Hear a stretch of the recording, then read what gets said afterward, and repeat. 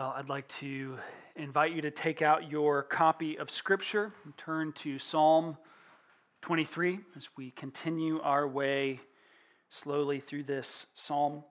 We find ourselves in the fourth verse this morning, particularly the first half of the first verse or the first half of the fourth verse, and then we will continue our way into the second half of the fourth verse next week. And I'm going to read the whole text if you want to follow along and listen with hearts full of gratitude to our God for being our good shepherd. Let's listen to this psalm with reverence and joy. Psalm 23. The Lord is my shepherd, I shall not want. He makes me lie down in green pastures. He leads me beside still waters. He restores my soul. He leads me in paths of righteousness for His name's sake. Even though I walk through the valley of the shadow of death, I will fear no evil, for You are with me.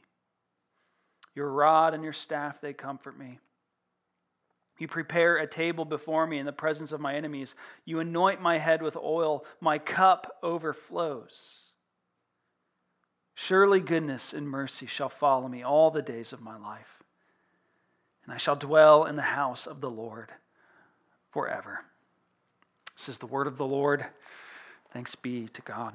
Let's pray together. Heavenly Father, would You anoint the preaching of Your word with the presence and power of Your Spirit, that this word might go forth into our hearts and convict where it needs to convict, comfort where it needs to comfort. Seal it upon our hearts, we pray in Jesus' name. Amen. Amen. Terror is the order of the day, or so said one of the members of France's Committee for Public Safety on September 5, 1793, the day many believe to be the beginning of France's reign of terror. He said it to try to inspire fear into the hearts of the opponents to the French Revolution. And as history tells us, indeed, terror was the order of the day. Many in not only France, but all of Western Europe were indeed fearful and frightened because of the turbulent events that were taking place in those nations. Well, in many ways, the same could be said of our time and place in human history. We're not facing a revolution like France was at the time, but if you have a conversation with anyone, with your neighbor over your backyard fence, with your cashier at the grocery store, with your friend from high school over social media, whoever it is, the sort of general feeling being expressed is one of fear and terror. And fear of illness, fear of ruin, fear of loss, fear of danger. And in many ways, it may be intensified at this time, but at the same time, the feeling of fear is not a new one. And fear is a feeling and experience so universally human. Everyone is familiar with the feeling and experience of fear. Everyone knows its dread. This is actually one of the ways that we're kind of like sheep. Sheep are fearful creatures. Philip Keller, we read this quote from him several weeks ago, but he said that sheep are so timid and easily panicked that even a stray jackrabbit suddenly bounding from behind a bush can stampede a whole flock. As long as there's even the slightest suspicion of danger from dogs, coyotes, cougars, bears, or other enemies, the sheep stand up ready to flee for their lives. They're fickle and frightened creatures. We human beings are very much the same way. Just an iota of self-knowledge would reveal to us how much we are actually driven and motivated by fear and so much of what we say, do, and think. And yet from this psalm here, David shows us that we don't have to live that way. We don't have to live that way. We don't have to be controlled and crippled by fear in our lives.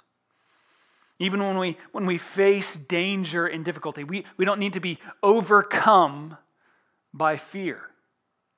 And why does he say? He says it's because if you're one of God's sheep, You don't need to be overcome by fear because He is with you. He is with you. And that's our sort of big idea this morning. In danger and difficulty, we don't need to be controlled by fear. We don't need to be overcome by fear because our God is with us. And we're going to unpack that big idea by looking at the plights of life, the problem of fear, and the presence of God.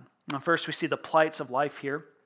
In the very first part of our text, David writes, even though I walk through the valley of the shadow of death, even though I walk through the valley of the shadow of death.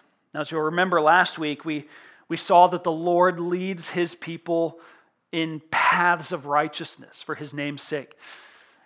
And apparently, the righteous paths that we're walking in as we follow the Lord will sometimes include these dark and dangerous valleys that David speaks of here. Often, the path to the greenest pastures and the most refreshing waters is through such a valley. And Philip Keller speaks about this when he says that leading through such valleys is actually a kind of seasonal activity for shepherds and their flocks. They'll typically spend winter in the lowlands, and when summer draws near, they will walk through the valleys to the highlands to spend the summer there. They must do this because the lowlands during the winter provide the best sources of food and drink for the sheep during those months. But it's difficult because these valleys contain many dangers. And since the sun doesn't reach every part of the valley, much of the valley can be covered by shadow. And there might be predators hiding in these shadows. There might be lions or hyenas or coyotes or bears or something hiding in the many shadows in these valleys. And they might jump out and attack the flock. Or perhaps they might hide behind a kind of large boulder that's fallen into the valley and jump out from behind a large boulder and attack one of the flock. Or perhaps one of those boulders that's fallen into the valley might fall into the valley while the flock is walking through, and it might fall into one of the sheep and injure them or possibly kill them. Another potential danger is that of flash floods. It's not uncommon for this part of the world for a sort of sudden storm to come in into a dried up valley and to bring an enormous amount of water, which of course could potentially sweep away some of the sheep. The potential plights are many. The valley is a dangerous place. And likewise, the metaphor suggests that as we sojourn through this present age, we're subject to walking through many such valleys in our lives. We're subject to the many pains and plights of life. As the Apostle Peter says in 1 Peter 4:12, he says that we shouldn't be surprised when we meet with fiery trials as if something strange were happening to us. We shouldn't be surprised when we experience danger and difficulty. We shouldn't be surprised when we find ourselves in the valley because as the psalmist says here, we're going to walk through those valleys, in the valley of the shadow of death. Now, of course, our translation suggests that the valley and plight David is referring to here is the valley and plight of death. Our translation calls it the valley of the shadow of death. And with this understanding, ministers have often read this psalm at the deathbeds of many Christians. And rightfully so, since there's kind of immeasurable comfort found here for God's fearful sheep. But more recent scholarship tends to be in agreement that's actually not the best translation, that instead it would be more accurate to translate it as even though I walk through the darkest valley. And that instead of understanding this verse to speak about death specifically, it's just speaking more generally about the various troubles and trials and plights and pains that we walk through in this life. And of course, that would include the plight and pain of death, but it's not limited to it. And to those sorts of plights and pains, the human author of the psalm, he was no stranger. David grew up in a home wherein he seemed to be overlooked by his father and treated less honorably. He was treated as less honorably than his brothers were. And when he grew up into adulthood, he suffered persecution at the hands of the most powerful man in his kingdom by King Saul. The king hated David. He slandered him. He even conspired against him to have him killed. Of course, David later became king himself, but his troubles didn't end there. He continued to face many troubles. He was tempted, and he often succumbed to temptation to abuse his power as king. As a result, his kingdom experienced plagues and rebellions. He fought in battles. He saw friends die. In those battles, he often had close calls when it came to dying himself. He had marital and parenting difficulties. He had one child die as a baby. Another was sexually assaulted. Another betrayed him. We could go on. Suffice it to say, David walked through many dark valleys throughout his life. He suffered from many different pains and plights in his life. We all do. And so we would do well to recognize here that life is hard. Living in a fallen world is hard.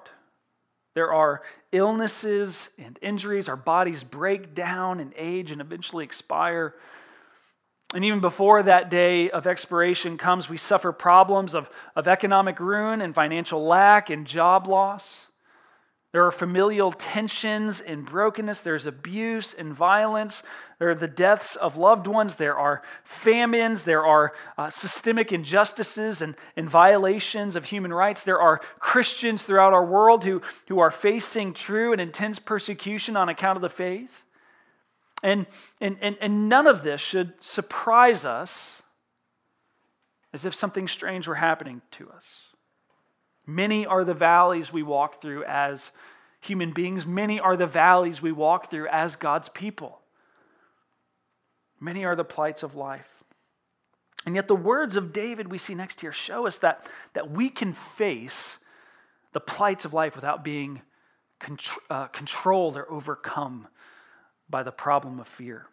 And next we see the problem of fear. And David writes, "Even though I walk through the valley of the shadow of death, I will fear no evil." He's saying that whatever comes and whatever difficulty and darkness he might walk through, whatever pain and plight comes, he will not be overcome by and controlled by fear. And notice, of course, he doesn't say that no evil will befall him. He says he will not fear it. He knows that the day is coming when all evil will be cleansed from the earth at the return of Christ. But that time hasn't come yet. And when walking through these valleys, predators may attack, boulders may fall, floods may come. Dangers will befall us. But he says he will not be controlled and overcome by the problem of fear. For as the Apostle Paul says in 2 Timothy 1:7, God gave us a spirit not of fear, but of power and love and self-control. Now, we need to approach this very carefully, don't we? This particular verse and others like it have been used and abused and misunderstood many times. And it might be abused in a number of different ways, but two of them might be. First, it might be abused by Christians as a sort of unsympathetic rebuke toward those who sense fear, who feel fear, and it's sort of used to intend to make them feel guilty for feeling afraid. Or it might be used as on the other hand, as a sort of braggadocious boast by Christians who feel a sense of pride and superiority when they don't feel afraid in the face of danger. And you may have witnessed these sorts of abuses in the church, in your family, and probably on the internet.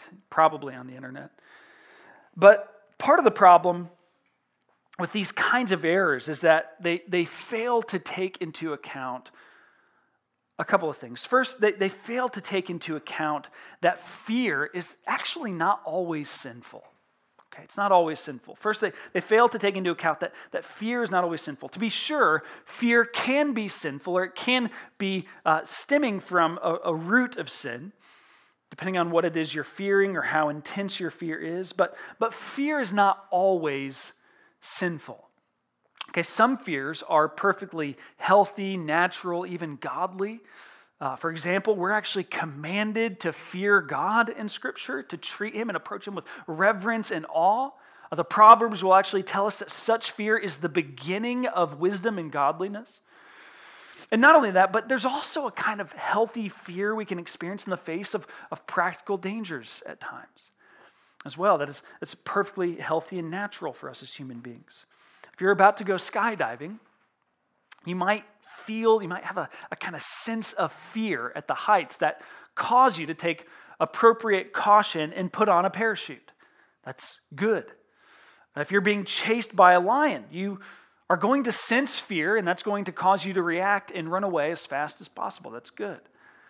If you're going out in the midst of a pandemic, you might have a healthy sense of fear that you could potentially and unknowingly spread this virus, and so that might cause you to wear a mask. If you're particularly vulnerable to complications from this virus, you might have a healthy sense of fear that keeps you from going out into public altogether. There's no sin in such fears.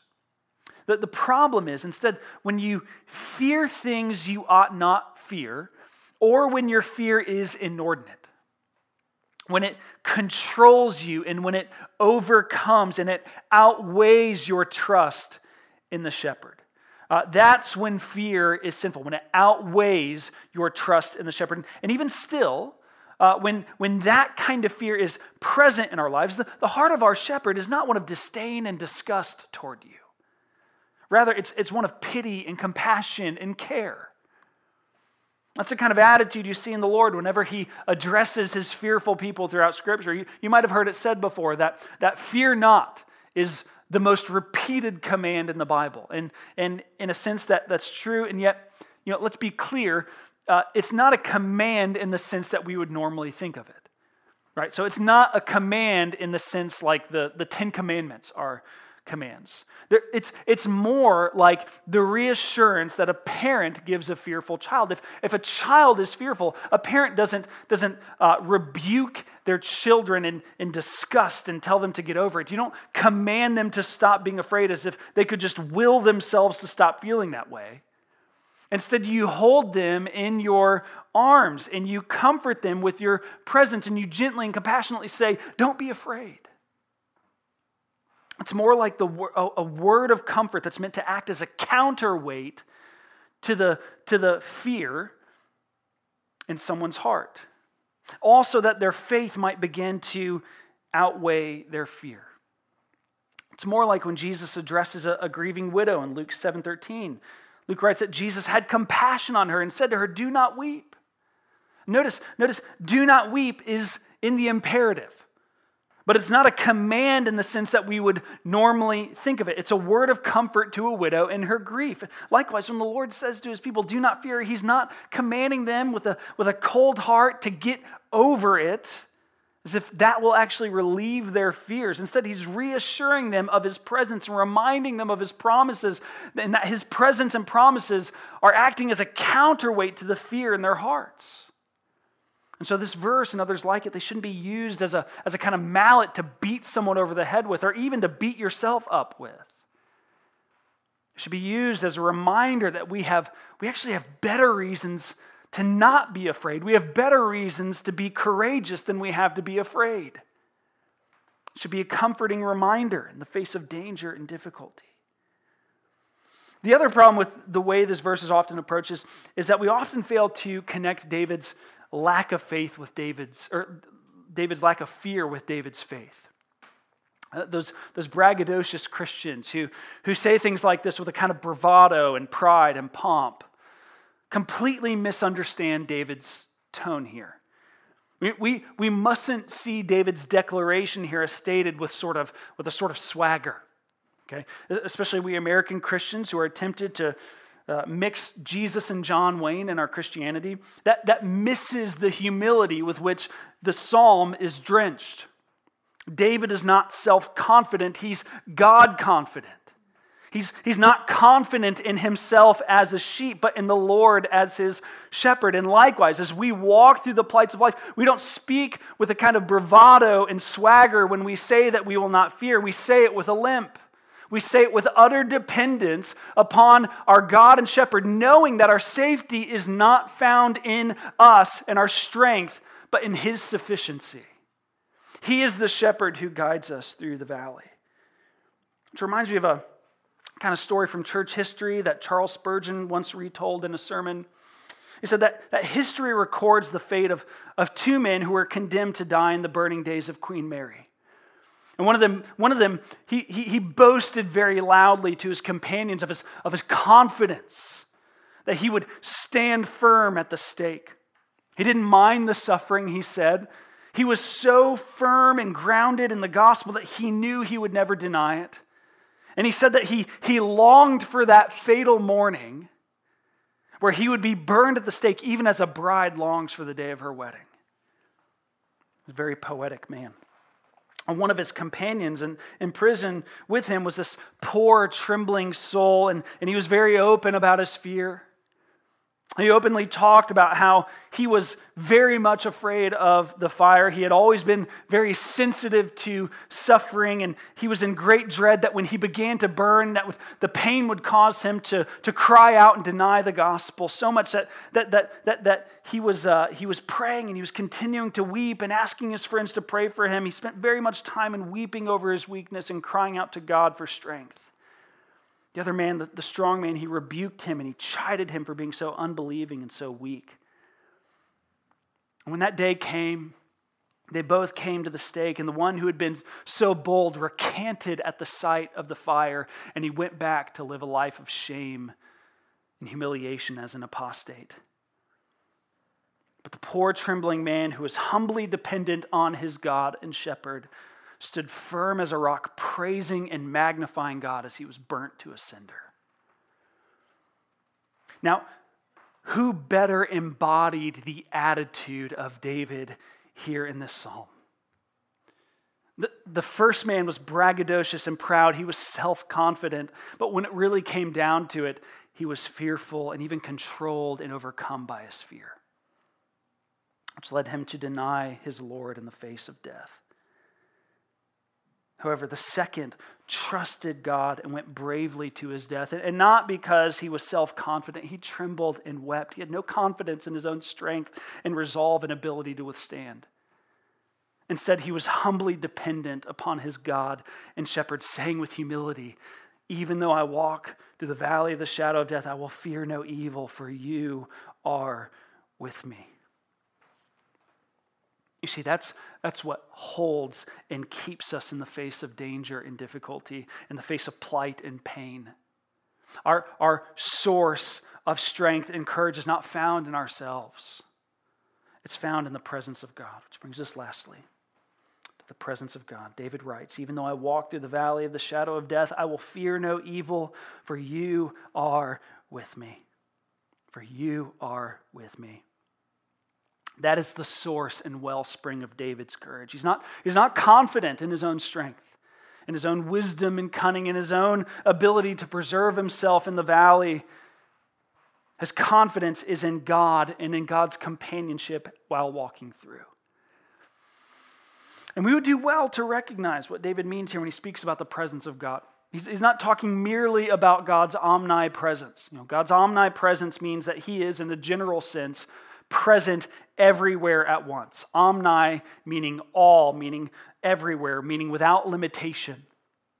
And that is a precious belief we hold to as Christians.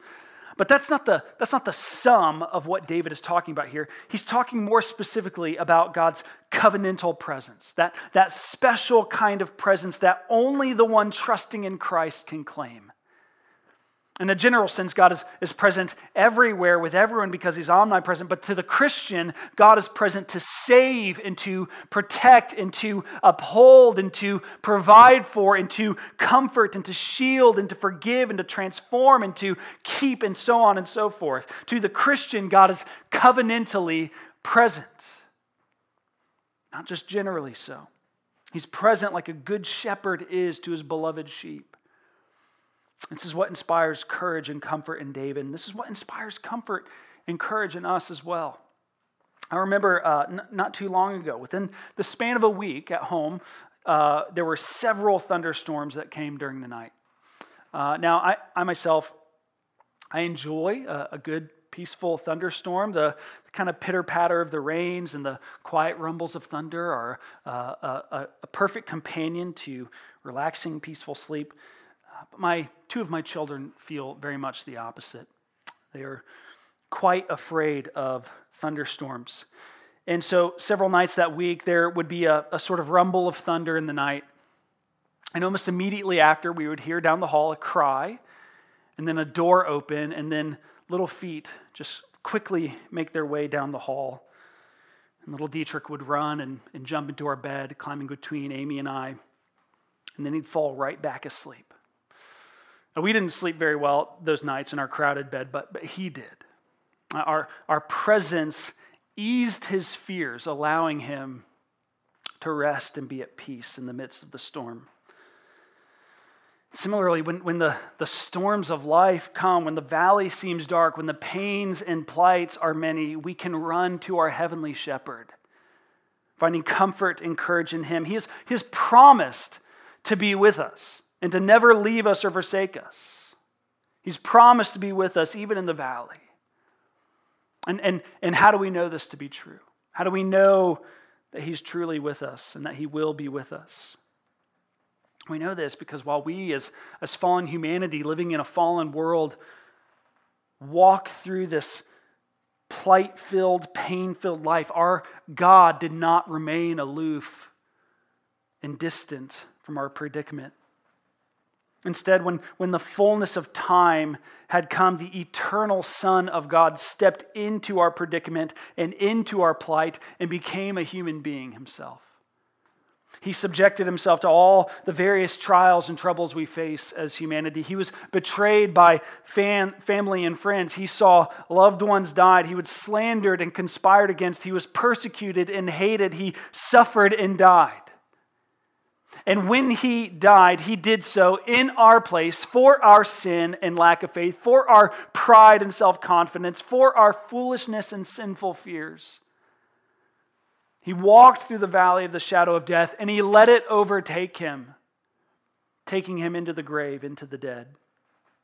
And he came through it, though. On the third day, he rose again, defeating our enemies and declaring victory over those enemies and dangers which we so fear. And because of this, when we walk through the valley, he is with us, he is preserving us, he is protecting us, and he is ensuring that all of it works together for our salvation and satisfaction in him. Also that you can say with David that although you walk through the valley of the shadow of death, you fear no evil, for your victorious Christ is with you. Now, as we conclude, how then shall we live in light of this reality? When walking through the dangers and difficulties of life, we don't need to be controlled and overcome by fear because God is with us. But sometimes we are. So what should we do in order to increasingly ease our fears and increase our faith? 5 things. And I'll start with P. First, perceive. That is, do the hard work of looking at the dangers you're fearing for what they really are. Most of the time, if we did this, we would likely recognize that what we're fearing is not truly a danger and isn't actually worth the energy we put into fearing it. Charles Spurgeon, he once said that some of the worst evils of this life do not exist except in our imagination. If we had no troubles but real troubles, we would not have a 10th part of our present sorrows. And he's right. Much of the time, when we are controlled by fear and overcome by fear, much of what ails us hasn't even happened yet, and may or may not happen in the future. And yet we let what hasn't happened, what very well might not happen, cause us such pain and suffering and sorrow. So we need to do the hard work of trying to perceive what we're fearing realistically and reasonably. And next, ponder. Ponder. And here I want to ask you, when you're afraid, to examine yourself and to ask the question, is your fear outweighing your faith? Perhaps you've moved past the step of perceiving and you've determined that what you're fearing is a legitimate danger and difficulty. Perhaps it's even worthy of appropriate concern, but is it controlling you and overcoming you? Is it a fruit of a lack of faith? If so, then do this next. Proclaim. Proclaim. You need to speak the truth to your fears. It's so easy when you see dangers looming and shadows rising to get so up in your head and let your fears control your faith rather than your faith control your fears. In the midst of this pandemic, it's easy for us to be filled with fear and anxiety at all the thoughts flooding our mind. What if I or a loved one gets sick? What if I run out of money? What if a loved one dies? What if I die? What happens after I die? What if the economy is ruined? What if, and on we go. And it's at times like these where one of the best things we can do is to take a deep breath and speak the promises of God to ourselves. The Lord is my shepherd, I shall not want. He will never leave me or forsake me. He is working all things together for my good. He is with me even when I walk through hard circumstances. The sufferings of this present age aren't even worthy to be compared to the glory which is to be revealed. The sufferings of this present age are preparing me for that eternal weight of glory. We have many promises that we can cling to and speak to ourselves. So we should speak them to ourselves. And let them act as a counterweight to the fears in our heart. Next is not only proclaim to yourself, but pray to your God. Pray. Bring your fears to God in prayer. You notice that David has actually been proclaiming these truths to himself throughout the psalm. But as we come into verse 4, he begins to speak about these dark valleys, and then the psalm turns into a prayer. He says, "You are with me." Dangers may abound in our lives, but the sweetness of communion with God in prayer will calm our anxious souls by setting the eyes of our heart on our Savior and Shepherd who is with us. Which brings us next and last. Perceive, ponder, proclaim, pray, and lastly, presence. Remember God's presence. Remember that nothing can separate you from the love of God in Christ Jesus, your Savior. As Paul says in Romans 8:35, he says, "Who shall separate us from the love of Christ? Shall trouble or hardship or persecution or famine or nakedness or danger or sword? As it is written, for your sake we face death all day long. We are considered as sheep to be slaughtered. No, in all these things we are more than conquerors through him who loved us. For I am convinced that neither death nor life, neither angels nor demons, neither the present nor the future, nor any powers, neither height nor depth nor anything else in all of creation will be able to separate us from the love of God that is in Christ Jesus our Lord." Indeed, friends, our lives, this world is full of dangers and difficulty. And we're living in a time wherein terror is the order of the day, but we have better reasons not to fear. Because while we sojourn through this present age with its various valleys, God is our shepherd and we are his sheep. He is with us. He will never leave us, and there's nothing that can separate us from him. Let's pray. Heavenly Father, seal this word upon our hearts and remind us that you are our shepherd in your Son and by the Spirit. Comfort us, convict us, and lead us into those righteous paths that you've called us. In Jesus' name.